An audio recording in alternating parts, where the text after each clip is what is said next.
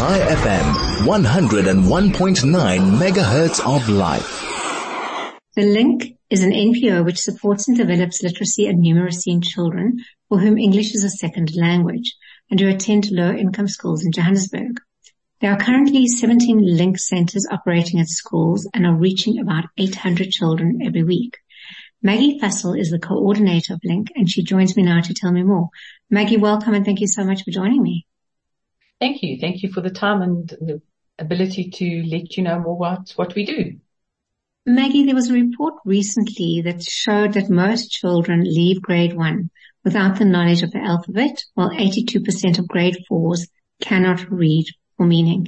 Does this correlate with what you're seeing in the schools? Absolutely. And it's, everyone blames COVID, but I think the reality was that COVID just maybe pulled off the Band-Aid and we saw what was happening. So our program works with grade 2 children, and we started with grade 2 children because we thought, well, they would know their sounds so we could get them reading more effectively. But the reality is that we are spending a lot of our time now teaching the children the sounds, and they are in grade 2. So they have finished grade 1 and they still don't know their sounds. So it's very real. And then teaching them for comprehension because, children can read. I call it word calling. They can read a whole passage and then you ask them, who was it about or what did you read about? And they've got no idea. So reading for comprehension is also something that we focus on teaching them, even when we're teaching them the sounds. Yeah. I liked your analogy of pulling off the plaster and revealing the wound. Is this, what you're seeing in all schools across Johannesburg? In which case, what is it symptomatic of? The biggest, I don't know what it's symptomatic of. I wish I knew because then we could just fix it. The reality is that the children are not speaking English at home. For some of them, it might be their third language. They might be speaking French or one of the South African languages or another African language from Africa. And English is the medium of instruction at the school that they're at, because we work at schools that the medium of instruction is English. So the English they hear is in the classroom. They don't hear English on the playground. They don't hear English in the transport going home. They don't hear English at home. So it is very difficult, and something that I learned that there are 5 sounds or vowel sounds in African languages, a, e, I, o, u. And in English we've got those 5 sounds, e, I, o, a, but there are another whole range of other sounds that they also make. So the vowels are also very difficult. So there's no one reason. I kind of think historically when we were trying to learn Afrikaans, it was as difficult. So they're not exposed to English. And a lot of the teachers, English is not their first language, and they will code switch. And I fully understand why they code switch, because they need to get the message across to the children. So it's just a whole mishmash of reasons. So, we do try to do the intervention. We also try and work with the teachers at the schools to let them know what we're doing so that we're doing the same thing, and to ensure that they're teaching the children the sounds of the letters, because a lot of the children can sing the ABC song, but ABC doesn't help you to read. A, B, K enables you to read. So it's also understanding that sort of thing. So it's a huge thing. So my answer to your question is I don't know what it is, but they aren't exposed to English to the degree that they need to be if they are at an English medium school. And it's nobody's fault. It is just what the system is. Maggie, how did you get involved with them? I was working full time at an independent school at St. Mary's, and I then went part-time, and there was a call for people to work at Jack, where I'm based, as a Link volunteer. And I started that in about 2011 as a volunteer, and absolutely loved it. And I then actually left full-time teaching to do some remedial support at Jack through another organization, but carried on working as a volunteer. So it's been a long road, but it is the most rewarding, beautiful work when you hear a child just getting the sounds right, or putting k, at together and getting cat. And it's more than learning to read. When they are at the Link, it's a space where they feel safe, where they feel heard, where they feel nurtured, where they are encouraged, because they come out of classes of 40 to 70 children in a class, and that teacher can't give her time. Whereas when they sit with a volunteer and it's one-on-one time, it is incredibly special. So that's me. I've been with it, and I'm passionate about it, and seeing the difference it makes and the impact that it has on the children, sometimes on their families. And even for teachers, sometimes the teachers will come and just say, thank you, you're doing for the children what we can't do in class because we haven't got the time, or something like that. So it's that, the joy of being in service to others, as Desmond Tutu said. So that's my new favorite phrase. You find joy by being in service to others. So yeah, that's where we're at. Maggie, tell me a little bit about Link and the work that you do and what is required. So what is required is 2 hours a week from a volunteer. You do not have to be a teacher. You don't have to be trained in education in any way. We do online training now. In fact, we're running a numeracy training tomorrow and a literacy training next Friday. And then it's just a willingness to be present for children. And so that's what we do. So we work with primarily grade 2 children. And you come in and you spend time with that child. They read to you, or you teach them their sounds, you play a game.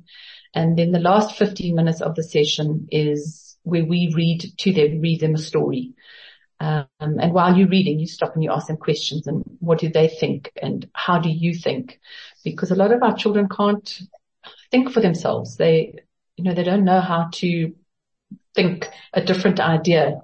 They're very used to a stock standard answer, and children need to know how to think creatively and to problem solve. So as little as they are, we start with those sort of questions. So that's where we are. Yeah. You speak about one-on-one, and I think probably the child just sitting close and having that attention is probably the most useful thing. The children you're teaching are not remedial children. These are not special needs children. They're just ordinary children that need a little bit of extra help. Are more volunteers needed? Absolutely. We constantly do a drive for volunteers for our centers, because the more volunteers we have, the more children we can help. So at a center, if we've got 20 volunteers in a 2-hour session, we can help 40 children. Sometimes with some of the volunteers who've been with us for a while, they take 2 children in a session. So you can have more children. So absolutely volunteers. The difficulty is that some of our centers are not in areas that some people feel comfortable maybe driving to. So what we encourage is people to create a lift scheme, and 4 of you jump into a car and go to a center. And none of the centers are in places that are not safe, and all the centers have got safe, secure parking. So it's just committing to 2 hours a week that we ask of volunteers. And once they've done the training, they can sit with another volunteer and sort of see how it gets done, and then slowly take on a child. And once they've spent 1 or 2 sessions with children, they often think, oh, actually this isn't so difficult. And there's always support. We have wonderful center managers who are also volunteers, who are then also there to help our volunteers to guide them if they're feeling a bit stuck with something. And you say our children aren't remedial. Well, we don't test them.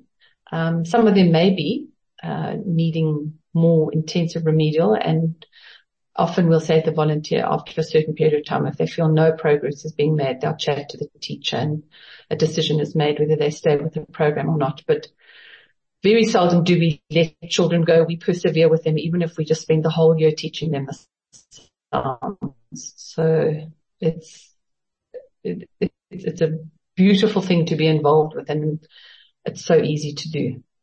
I can hear how rewarding it is just listening to you. You've got 17 Link centers. Do you want to mention some of the schools that you work in? I've got to remember them, putting me under so the ones that are close by here, we've got H.A. Jack, Orange Grove, Norwood. Then we go far out to River Sands. We've got Nokopila, which is in President Ridge that way. We've got out in Florida, Sunny Ridge, Mel Park, Klopper Park, Sparrow School, also Parktown Public, Salvazione, Fordsburg Primary, and we have now opened a centre in Asadville, out Cartonville Way, and are also opening a centre within the next month or so in Soweto. And I know that I've forgotten one or two in that range. Oh, no, that's fine. What are the determining factors for you to open up a centre? So we feel very strongly that we do not go to a school and say, hey, we're the link, you want us. They need to come to us and say, we've heard about the work that you do. Please can you come and open a centre here? Then we have a cooperation agreement that we sign with the school. They have to assign us a space where we can work every week, once a week for 2 hours. Some centres are open twice a week. They also have to supply us with desks and chairs where the children can work, and a commitment from the staff that they will support us, because we take the children out of school time, class time.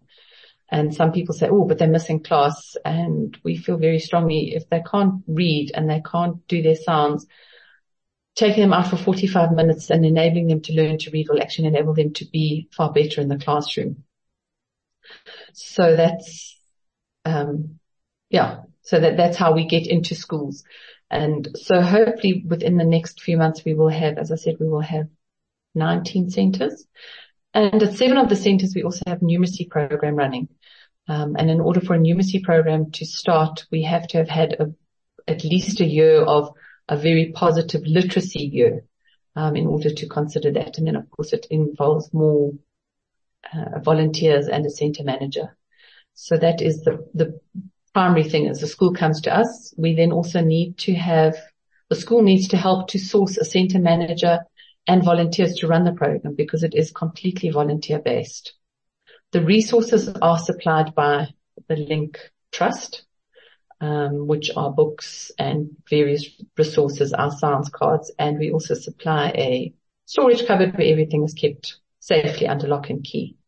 So a school can come forward to us, can ask us, and we have a huge range of volunteers, a range of ages, range of faiths. And we have some gentlemen volunteers, which is also wonderful for the little boys to connect, to have, just a rainbow nation of volunteers, which is fantastic.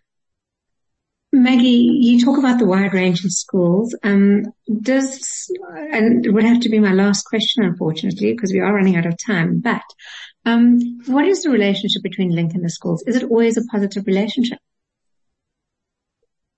I'm going to say yes, because we work with as I said, we have the cooperation of agreement that we sign. We're signing it yearly now because there's so much transition between principals and staff and that sort of thing.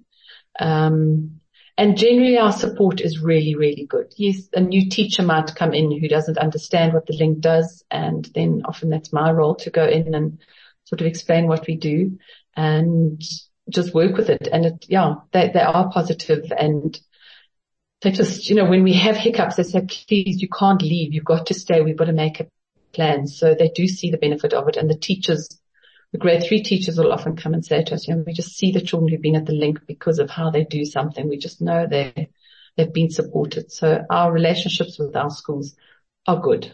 We have moments, but we have moments with people. We're human beings. So that's part of it. If anybody would like to come and get involved, what should they do? Okay, the best is to go onto our website. So that's the Link Literacy Project. Just go the Link Literacy Project, or they can email info@thelinkLiteracyProject.co.za to find out more about becoming involved. Joan is involved in that. She's away for the next 5 weeks. So if somebody wants to know something, they can contact me, which is coordinator@thelinkLiteracyProject.co.za, to find out how to get involved, and they will love it. It's very, very rewarding. It's fantastic. Yeah. It's rewarding, and you get to spend time with very cute young people, enabling them. And I see it as just talking to you, a win-win-win-win situation. Absolutely. And everyone says, oh, you must look at the children's faces. They light up when I walk into the link room. And I said, yes, but stand at the other side and look at the volunteers' faces when the children walk in. And, if a child's absent, the volunteers are disappointed that they haven't got their little person for the day. And I'm going to say for a lot of our people, they are retired people, and that 2 hours gives them a sense of purpose. They start to feel valued. They start to feel that they've got to give, and they have. I mean, retired people are not stupid because they're retired. They've got so much to give.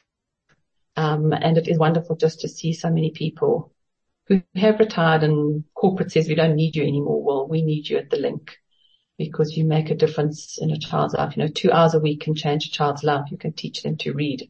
And if they read, they can do anything. So yeah, we are crazily passionate about it. Definitely. Well, thank you so much for joining me. That was Maggie Fussel, and she is the coordinator of the Link, an NPO which helps children read.